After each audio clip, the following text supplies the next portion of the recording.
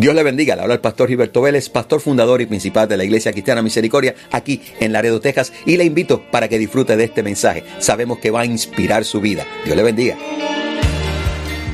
Y quiero comenzar con esta serie que se llama La Historia de la Navidad. La Historia de la Navidad. Bueno, a veces nosotros tenemos por costumbre todo convertirlo en tradiciones. Y yo les he explicado mucho a ustedes que a mí me fascinan las tradiciones, me gustan las tradiciones, pero les tengo algo a las tradiciones, porque el problema de las tradiciones, cierto cuidado a las tradiciones, porque todas las tradiciones nos recuerdan algo, pero el problema es que cuando permitimos que las tradiciones nos roben el significado original de lo que estamos celebrando.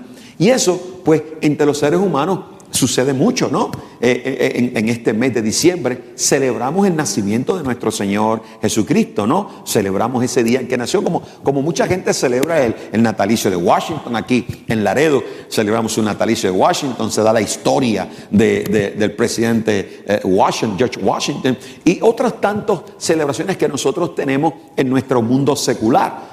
Pero en el mundo cristiano nosotros se decidió en algún momento en la historia de la iglesia celebrar el nacimiento también de Jesús, el día 24 de diciembre, celebrando también el 25, ¿no?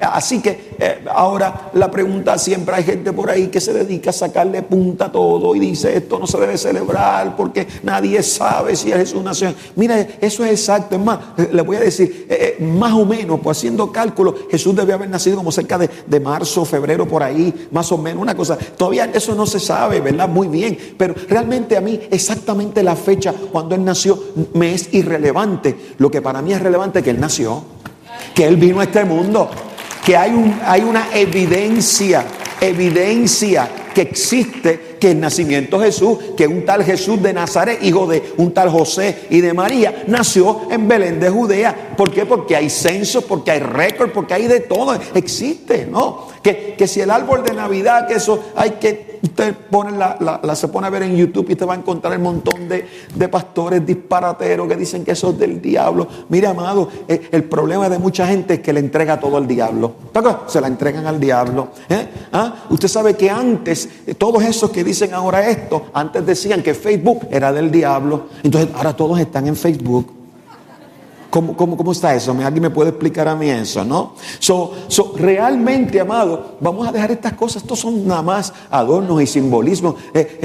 Hacen la cosa que se vea más bonita, pero no podemos perder de vista la realidad de lo que celebramos, que es el nacimiento de Jesús. Ahora, el nacimiento de Jesús nunca se intentó dentro del propósito divino que el Padre mandara a su Hijo y naciera de una mujer en este planeta para que nosotros estableciéramos un día festivo. No, eso no fue para eso. Lo tenemos, pero ese no es el propósito del Señor. El nacimiento de Jesús tiene un propósito. En el nacimiento de Jesús hay un proceso. Y podemos decir, todos los años yo predico una serie en cuanto a Jesús, y todos los años es diferente. ¿Por qué razón? Porque me interesa destacar en ustedes ciertas importancias trascendentales en el nacimiento de nuestro Señor Jesús, y sobre todo en su significado para nosotros hoy día, en el significado para la iglesia hoy día. Entonces, yo quiero que nosotros vayamos a esta historia de la Navidad. Y quiero comenzar hoy con la parte 1 de esta historia, donde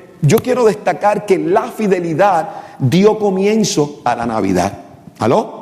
La fidelidad dio comienzo a la Navidad, pues por varias razones. La razón primordial fue que el hombre cayó de su gracia. El hombre, Adán y Eva, cayeron de la gracia de Dios en el principio. Dios creó al hombre, Dios creó a la mujer, les dio todo un paraíso, les entregó toda la autoridad en sus manos, les dio tantas bendiciones, pero el hombre toma una decisión equívoca que marcó la historia de este planeta, marcó sus vidas, amado. Y hasta el día de hoy nosotros vivimos con ciertas consecuencias de esa mala decisión. Pero también esa mala decisión trajo consigo una promesa. Dios el Padre había creado al hombre y lo creó por amor, y creó al hombre para poner en él tantas cosas y darnos autoridad y darnos bendiciones, y que el hombre pudiera agarrar este mundo, estar en este mundo. Dios creó al hombre para conversar con el hombre, para tener una relación con el hombre, y el enemigo enemigo quiso interponerse y destruir y evitar que el hombre pudiera tener una relación personal con Dios. ¿Escuchó lo que dije? Una relación personal con Dios. La Navidad, la historia de la Navidad me recuerda que nuestro Padre Celestial es fiel y verdadero, que es lo que Él pensó en el principio, antes de la fundación del mundo, Él lo respeta hoy día. Y cuando esto gran mal sucede, el Padre cumple sus promesas. Y en el capítulo 3 se establece que el hijo que vendría, el hijo de mujer. Amados, Jesús, la historia de la Navidad comienza porque porque Dios es fiel. ¿Me entendió? Porque Dios es fiel. Porque Dios es fiel. Y lo que Él prometió, Él lo cumple. La fidelidad marca la llegada de Jesús. Un Dios fiel y verdadero que nos ama más allá de lo que podemos entender. En la historia de la Navidad me recuerda la restauración del hombre personal con Dios. ¿Me entendió? La historia de la Navidad marca el que el hombre por primera vez iba a tener una relación personal con Dios. Mi alma te alaba, Jehová. No, restaura, nos da esta oportunidad. ¿Sabes qué? Que cuando Jesús murió en la cruz del Calvario, ese que nació allí en un pesebre, allá en Belén de Judea, no, en condiciones humildes y pobres, ese sería aquel que habría de desgarrar ese velo de arriba a abajo para que el hombre entrara a la presencia de Dios y se restaurara la relación personal con Dios. A tal grado que por cuanto ahora tenemos acceso al Padre a través del milagro del Calvario, el Espíritu Santo mora dentro de nosotros. A ver si no tenemos una relación personal con el Padre. Mi alma te alaba, Jehová. Cuando Él coloca en nosotros su Espíritu Santo. Realmente vemos que la historia de la Navidad está marcada por una expresión genuina de fidelidad para nuestras vidas y para las vidas de toda esta humanidad. Entonces yo quiero en este día, vamos a estar destacando varias cosas y vamos a estar utilizando el Evangelio de Lucas en este día vamos a ver y vamos a entrelazar en esta serie, vamos a ir entrelazando las historias, las perspectivas en las cuales tanto Lucas como Mateo van presentando esta historia de la Navidad. Cuando observamos los evangelios nos damos cuenta que existen algunas variaciones, pero no son diferencias, sencillamente son perspectivas, cómo ellos lo miraron, de qué manera lo interpretaron, pero la esencia profunda está ahí. De todos ellos, Juan me llama la atención. Cuando Juan dice, y el verbo se hizo carne.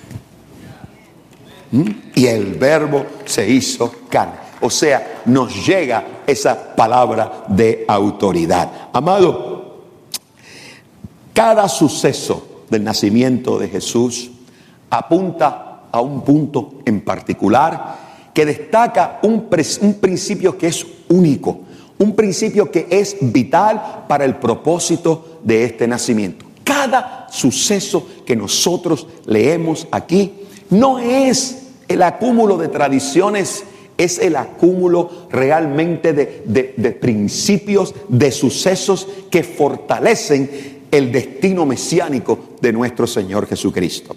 Quiero comenzar por destacar este primer punto, y es que para la llegada del Mesías, la paciencia, como mencioné hace un momento, abre la brecha. La paciencia abre la brecha. Voy a leer unos versículos de Lucas capítulo 1, versos 5 al 12. Vamos a leer estos versículos, los voy a leer brevemente, después voy a presentar algo.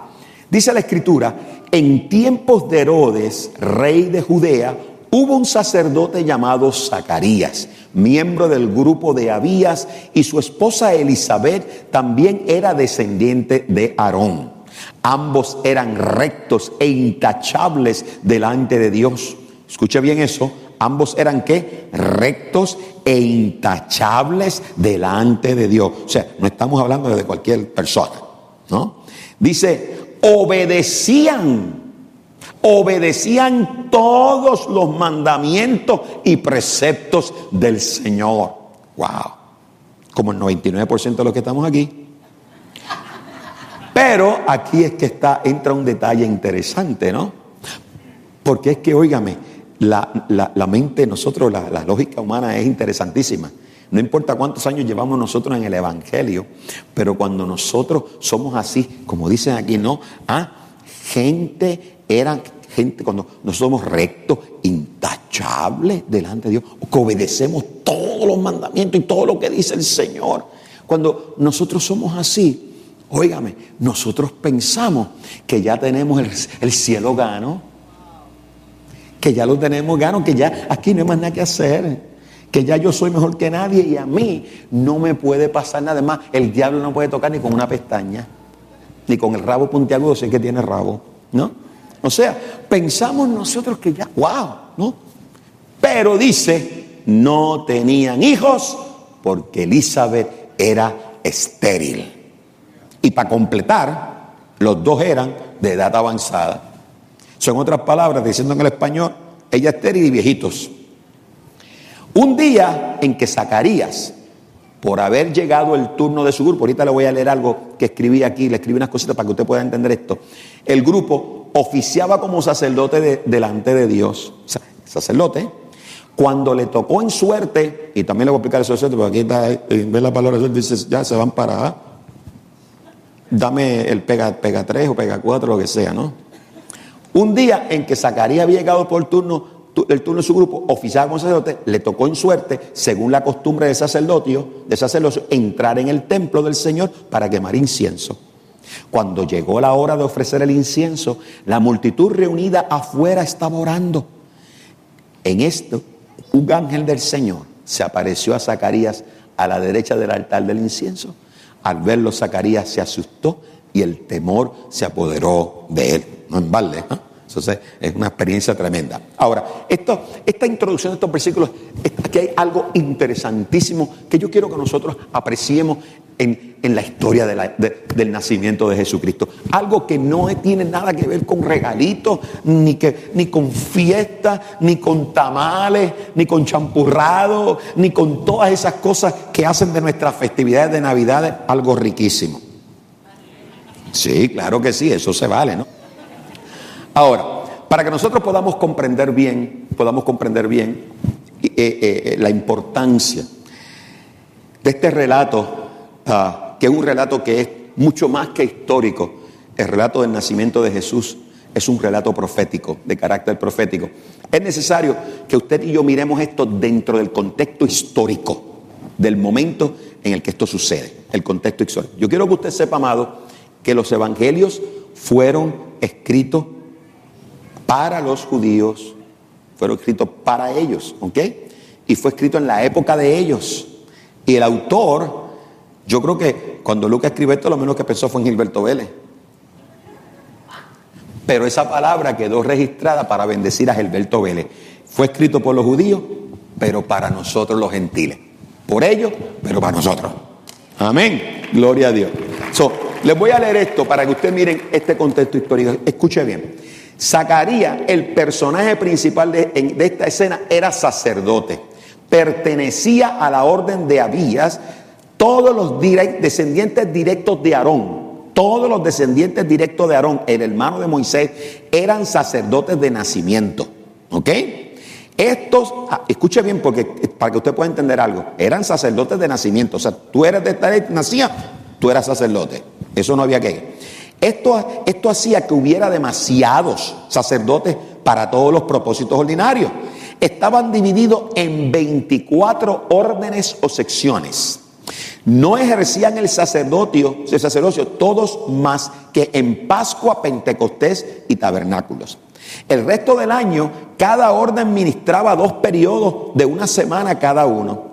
Los sacerdotes que amaban su ministerio estaban deseando que les llegara su turno, que era lo más importante en su vida. Los sacerdotes tenían se tenían que casar con mujeres que fueran de pura raza judía, y constituía un mérito especial el casarse con una descendiente de Aarón, que ese era el caso de Elizabeth, la mujer de Zacarías, descendiente de Aarón también. Había tantos como 20,000 sacerdotes en total. 20,000 sacerdotes en total. Así que había casi 1 millar en cada sección, y en ella se echaban a suerte las intervenciones de los distintos miembros. Los sacrificios de la mañana y de la tarde se ofrecían por toda la nación. Se sacrificaba en holocausto un cordero de 1 año, sin mancha, sin defecto, con una ofrenda de comida, de harina, de aceite y de bebida de vino. Antes del sacrificio de la mañana y después de la tarde se quemaba incienso en el altar del incienso para que los sacrificios se elevaran, como dijéramos, envueltos en un aroma agradable. Era posible que a muchos sacerdotes no les correspondiera quemar incienso en toda su vida, pero si le tocaba en suerte, aquel día sería el día más grande de la vida de un sacerdote, el más deseado y el más esperado. Y aquel día le tocó de suerte a Zacarías, que estaría de lo más emocionado. Pero había una tragedia en la vida de Zacarías. Su esposa y él no tenían hijos. Y los rabines judíos decían que hay 7 personas que están privadas de la comunión con Dios. Y la lista empezaba por un judío que no tiene esposa, o un judío que tiene esposa pero no tiene hijos. La esterilidad era causa suficiente para el divorcio. Por tanto, no nos sorprendería que Zacarías, aún en su gran día, estuviera pensando en su tragedia doméstica y personal y la tuviera presente en sus oraciones. Y entonces tuvo aquella maravillosa visión y recibió un gozoso mensaje de que, aunque ya había perdido toda esperanza, le iba a nacer un hijo. Aleluya. Yo quiero que ahora tú te pongas a pensar todo lo que aconteció para que Jesús naciera. Yo quiero que tú te pongas a pensar que el nacimiento de Jesús no es un asunto de casualidad. Esto no es un asunto de chiste. Esto no es un asunto de broma, ni de tradición, ni de árbol de Navidad. El nacimiento de Jesús es un asunto profético, que Dios hizo grandes cosas para que se cumpliera el nacimiento de su Hijo. Tal y como la palabra lo había dicho, que haría lo imposible, que haría señales, milagros, prodigios para que su Hijo naciera. Lo que tuviera que pasar, iba a pasar para que Jesús de Nazaret naciera en el vientre de María. Mi alma te alaba, Jehová. La historia de la Navidad es un asunto serio.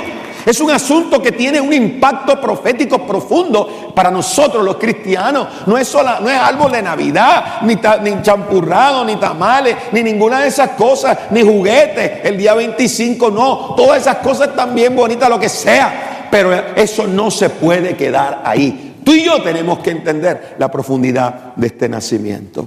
Amados, como vemos en esos versículos 6 y 7, Zacarías y Elizabeth eran seguidores fieles de Dios.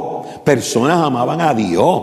Amados, nunca debemos asumir que las pruebas, y esto es de los primeros que tú vas a aprender de la historia de la Navidad, nunca debemos asumir que las pruebas y dificultades solo se nos presentan debido a nuestra desobediencia, que vienen porque somos, no. Dios a menudo, frecuentemente Dios trae y permite el sufrimiento en la vida de un pueblo o de una persona. ¿Sabes por qué? Para propósitos gloriosos y sobre todo para nuestra santificación.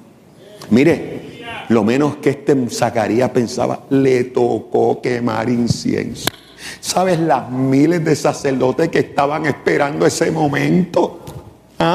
Miles de sacerdotes esperando ese momento. Y le tocó. ¿Y sabes qué? Y el pobrecito, un hombre fiel, y al lado su esposa fiel, y ella era estéril. Qué vergüenza tan grande para ese sacerdote rabínico judío. Mire, pero lo menos que él imaginaba era que el día que a él le tocara quemar incienso frente a la presencia de Dios, ese era el día que él iba a recibir el más grande milagro en su vida. El nacimiento de Jesús trae consigo milagros, trae consigo señales, trae prodigios, trae restitución para nuestras vidas.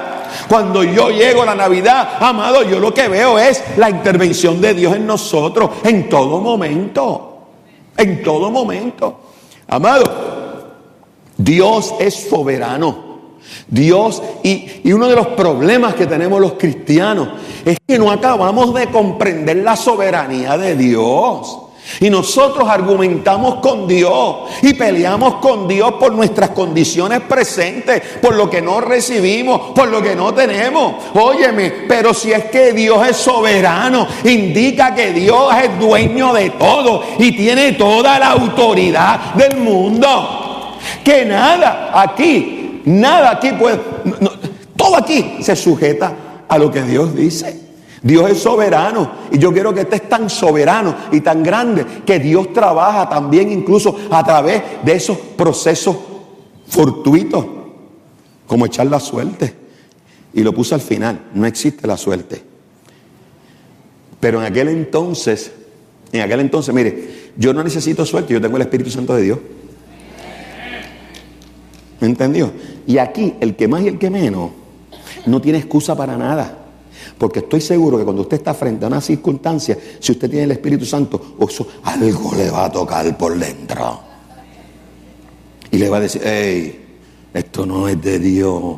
O mira, cuídate. Óigame, yo le digo a usted, garantizado, que no puede haber una persona que, ay pastor, me resbalé encima de la cacarita de plátano porque no sabía. Mentiras del diablo, eso sí.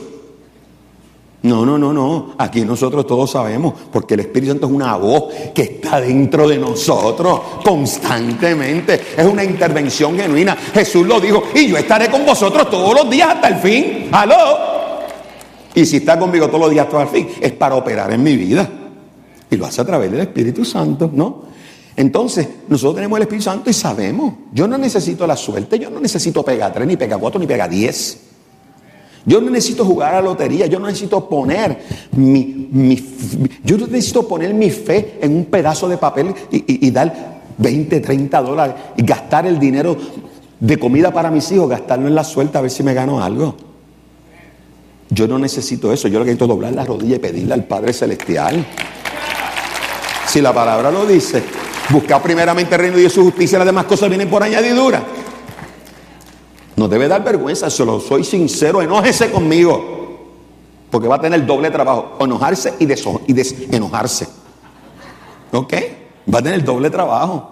Pero mi amado, eso es una falta de respeto a nuestros señores. Estar comprando billetes de lotería y jugando todas esas cosas, es una falta de respeto. Y no digan como dicen uno, ay pastor, yo hago por jugar, esto es por chiste. No, esto no es chiste.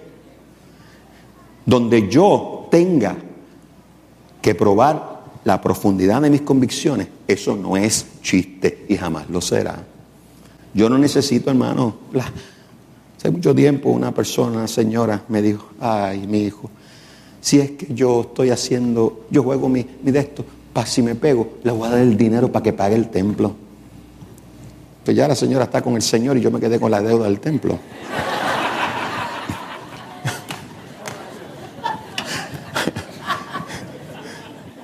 Amado, no. No existe la suerte. Eso en aquel entonces se usaba porque no tenían la dirección del Espíritu Santo y de la manera en la que ellos podían. Eso, en otras palabras, era lo que se llamaba un sorteo. Sacarle el nombrecito del que le toca. ¿Aló? Por eso la palabra, pero en aquel entonces la palabra le llamaba suerte. Le llamaba suerte. Pero, amado, para nosotros los cristianos no existe la suerte. Existe la perfecta voluntad de Dios. Mi alma te alaba.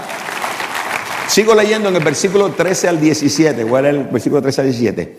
Entonces, dice, el ángel dijo, no tengas miedo, Zacarías, pues ha sido escuchada tu oración. Yo quiero que tú mires esa porción. ¿Qué es lo primero que le dice el ángel? ¿Cómo? Ok. Quiero que tú mires esta escena. Obviamente, que a mí se me aparece un ángel aquí ahora mismo. Óigame. Y si ustedes me están viendo allá también lo ven. ¿Qué es esto? ¿No? Pero yo no me llenaría de temor. Sentiría temor. Yo me llenaría de miedo. Sentiría temor delante de Dios. ¿Qué es esto que está pasando? ¿No? Esta expresión es interesante porque cuando le dice no tengas miedo, no le está haciendo referencia a que estoy aquí y soy un ser sobrenatural. No. No tengas miedo porque tu oración ya ha sido contestada. En otras palabras, no te intimides, Dios te oyó. No tengas miedo que te vas a quedar estéril sin hijos por toda la vida. No, no te sientas así. ¿Sabes qué? Tu oración ha sido escuchada. Tu esposa Elizabeth te dará un hijo y le pondrás por nombre Juan. Ahora, yo quiero que tú mires esto, ¿eh? Hay momentos en que nosotros tomamos decisiones y hay momentos en que hay que obedecer y no tomar decisión. Te voy a explicar por qué. Pero seguimos hacia adelante. Tendrá gozo y alegría y muchos se regocijarán por su nacimiento, porque él será un gran hombre delante del Señor. Jamás tomará vino ni licor y será lleno del Espíritu Santo aún antes de su nacimiento. Hará que muchos israelitas se vuelvan al Señor su Dios. Él irá primero delante del Señor con el espíritu y el poder de Elías para reconciliar a los padres con los hijos y guiar a los desobedientes a la sabiduría de los justos. De este modo preparará para el Señor un pueblo bien dispuesto. Wow. Cuando nosotros vemos esta porción, hermano, obviamente tenemos que llegar a una conclusión. Y es que la historia de Juan el Bautista se conecta profundamente con el nivel más profundo de la historia de Israel. El llamado de Zacarías, Elizabeth, a confiar a Dios, eso provee un aspecto muy grande en nuestra historia como creyentes. Si tú te das cuenta, mi amado, quiero leerte, hay un historiador cristiano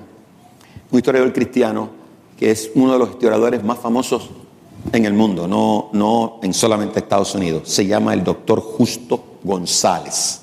Quiero decirle que ese del historiador más cotizado en el mundo entero, un hispano, un latino, de gloria a Dios por eso. Se llama Justo González. Yo lo conozco personalmente, un gran hombre de Dios. Y los conocen también unos que fueron conmigo a uno de los viajes. Él estuvo con nosotros. Y Justo González dijo lo siguiente, escuche bien. Cuando uno lee la historia del anuncio del nacimiento de Juan, inmediatamente recuerda el nacimiento de Samuel. El tema de la mujer estéril aparece repetidamente en las escrituras de Israel. Entre las matriarcas, Sara, Rebeca, Raquel, todas eran estériles. Sin embargo, por la gracia de Dios, el linaje de Abraham fue perseverado a través de ellos. Aleluya. ¡Wow! El nacimiento de Jesús, la historia de la Navidad, es una declaración profética. Amado, desde el principio, Jehová le hace promesa a Abraham, le dice, serás una nación grande, poderosa, numerosa, como las arenas del mar, las estrellas, lo que sea, y de ahí va a nacer el Mesías que va a libertar y toda esta cosa, rey. Le dio toda la profecía. Pero sin embargo, amado, un grupo de las mujeres más importantes en la historia del linaje de Jesús eran estériles. ¿Tú entendiste lo que te estoy diciendo? ¿Entiendes lo que te estoy diciendo? O sea, Dios estableció todo desde el principio, pero un grupo de estas mujeres no podían tener hijos. Entonces, ¿cómo se iba a cumplir la promesa que Dios dio? Si Dios lo dijo que lo haría y estas mujeres van naciendo estériles, ¿cómo es la cosa? Que Dios no sabe lo que está haciendo. Dios sí sabe lo que está haciendo. Mi alma te alaba. Esto es para que la gloria sea de Dios únicamente. El nacimiento de Jesús nos recuerda estas cosas, mi amado. Estas mujeres nacieron estériles, pero fue para que Dios se glorificara en medio de lo imposible. Dios se glorificara. Aleluya. Amados, el Dios de Israel es un Dios que obra de maneras increíbles para cumplir grandes promesas en la historia de Israel, en la historia de la humanidad. Mi alma te alaba, Jehová Dios. Aleluya. Amado, es significativo que cuando Zacarías le puso el nombre, Zacarías todo lo que hizo fue obedecer. No, el ángel le dijo, mira, el nene se va a llamar Juan. No le dijo, ¿cómo le quieres poner al nene? Zacarías Jr. No. ¿Sabes por qué, amado? Porque Zacarías no está tomando una decisión, está siendo obediente a lo que ya se había decidido en el cielo. La historia de la Navidad me acuerda que cuando en el cielo se toman decisiones, ya tú no tienes que elegir nada en la tierra, sino obedecer. ¿Tú me has oído? Cuando en el cielo se deciden las cosas, aquí no hay que pensarla. Aquí lo que hay que hacer es obedecer. Y Zacarías salió y dijo, se va a llamar Juan. ¿Porque lo decidió? No, porque obedeció a aquel que le iba a enviar un hijo aún en medio de su esterilidad. ¿Sabes por qué? Porque Jesús tenía que tener todo listo. Aleluya. Amado, a la gente le cuesta creer que la obra continua de Dios entre nosotros puede ser milagroso. Mira, amado, mi vida y tu vida está llena de milagros todos los días. Todos los días está llena de milagros. Amado, Dios está plenamente involucrado en el mundo de hoy, como lo estuvo durante el acto inicial de la creación. Dicho de otra manera, el acto de la creación de Dios continúa incluso hoy. Todavía hoy sigue creando Dios cosas nuevas en mí y en ti. Mi alma te alaba. Todavía Dios sigue haciendo cosas en nosotros. Segundo punto. La historia de la Navidad nos confronta con el precio para servir al Mesías. Quiero leer 39 al 45. A los pocos días, María emprendió el viaje y se fue deprisa a un pueblo en la región montañosa de Judea. Al llegar entró en casa de Zacarías y saludó a Elizabeth. Y tan pronto como Elizabeth oyó el saludo de María, la criatura saltó en su vientre. Entonces, y esto me fascina, amado, me fascina, Elizabeth llena del Espíritu Santo. ¿Sabe por qué ella estaba llena del Espíritu Santo? Porque el que llevaba en el vientre fue lleno del Espíritu Santo desde su nacimiento, desde su concepción.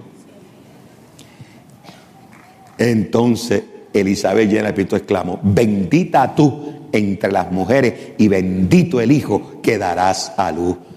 Pero ¿cómo es esto que la madre de mi Señor? Eso a mí me fascina. Qué humildad tan grande. Fíjese, todavía Jesús no había. ¿Cómo es esto que la madre de mi Señor venga a verme? Te digo que tan pronto como llegó a mis oídos la voz de tu saludo, saltó de alegría la criatura que llevo en el vientre. Dichosa tú que has creído, porque lo que el Señor te ha dicho se cumplirá. Wow. Qué lindo, ¿no? Hermoso, hermoso, ¿no? Amado, esta es una maravillosa exposición de esta. Y fíjate que ella dice bienaventurada. En esa bienaventuranza a María vemos dos cosas o completamente opuestas. La bienaventuranza porque ella en su vientre llevaba el Hijo del Dios viviente, llevaba al Mesías, llevaba al Rey de Israel, llevaba al Libertador. Pero también era difícil porque allí, amado, conllevaba el destino de esa criatura. Ese que hoy todos estaban con alegría y ella con alegría recibía, ese sería sacrificado en una cruz. ¿Por qué estas cosas, amado? Mujeres estériles, pero que Dios le da hijo. Una que Dios le da uno y después se lo va a quitar. En el llamado de Dios podemos a menudo nosotros ver una corona de felicidad y una cruz de angustia a la misma vez. La impresionante realidad es que Dios no escoge a una persona para darle tranquilidad y comodidad y un disfrute egoísta, sino Dios nos coge a nosotros para una misión que va a requerir todo lo que la mente y el corazón y las fuerzas puedan dar de sí. Dios escoge a una persona para usarla. Mi alma te alaba, Jehová. La historia de la Navidad a mí me recuerda que Dios no me llamó a mí para darme una vida fácil y que me goce y que no me lleguen problemas y no me pase nunca nada y que todo me salga color de rosa y que viva el mundo pink todo el tiempo. Cuando Dios me escogió a mí, me escogió para llamar, para que yo le sirviera. Me llamó a salvar, a servirle. Amado, Dios nos llama para ser usados. Cuando nosotros somos conscientes de esta verdad, somos conscientes de esta realidad, entonces va a suceder algo positivo en nosotros que nos va a evitar que nos estemos quejando delante de Dios y argumentando con Dios. Los dolores y las dificultades que conlleva el servicio a Dios van a dejar de ser el tema de lamentación y se convierten en nuestra gloria, porque todo lo sufrimos por Dios.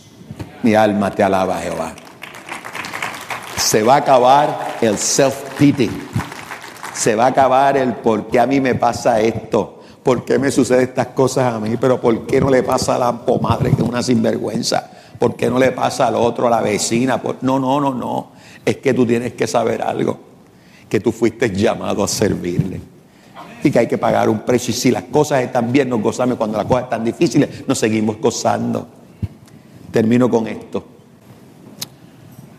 Un gran predicador moderno dijo lo siguiente: Jesucristo no vino para hacer la vida fácil, sino que vino para hacer grandes a los hombres. Jesucristo no vino para hacer la vida fácil, sino para hacer grandes cosas a los hombres. La paciencia de Zacarías y de Elizabeth es impresionante.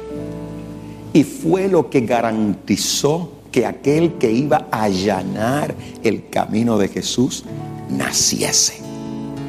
Juan el Bautista era un personaje trascendental en la historia y el ministerio de Jesús. Juan el Bautista ya había sido profetizado, él tenía que nacer, pero su mamá era estéril, como otras grandes matriarcas. Pero como eso tenía que suceder, Dios quebró el vientre de esta mujer. Y este hombre, Zacarías y Elizabeth, fueron pacientes, esperaron toda una vida, no se enojaron con Dios. Elizabeth no vino y dijo: mira, Zaki, vete solo para allí, para la sinagoga, porque a mí Dios se olvidó de mí. Olvídate de esto, Dios no nos escucha a nosotros. ¿Para qué voy a estar yendo a la iglesia? Olvídate de eso. Si vamos a la iglesia y estamos metidos en la iglesia todo el tiempo, escuchando al pastor Vélez todo el tiempo y nos siguen haciendo las cosas malas, olvídate de eso, vete tú solo.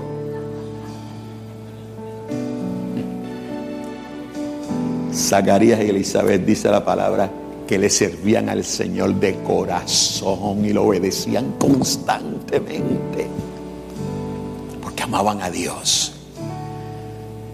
La historia de la Navidad me enseña que la paciencia es la base fundamental para que yo aprenda a amar a Dios más que a todas las demás cosas. Más que a todas las demás cosas. Fueron fieles. Y el día que le tocó a él el honor más grande de ser el sacerdote, ese día, no te preocupes, Zacarías, no tengas miedo. Dios te escuchó. Hacía tiempo que te había escuchado. Ya él había destinado que ese vientre de tu mujer iba a dar a luz. Tú no te ibas a quedar en vergüenza. Si es que ese nene tiene que nacer porque Dios lo dijo. Yo no entiendo o no sé cuál será la situación en tu vida, pero sí te aseguro a ti que la historia de la Navidad ya marcó tu destino. Abre los ojos. Espero que hayan disfrutado de este mensaje y que haya sido de inspiración para su vida, que usted pueda aplicar estos principios y continuar su jornada en este mundo. Así que te esperamos la próxima semana en otra edición de este programa.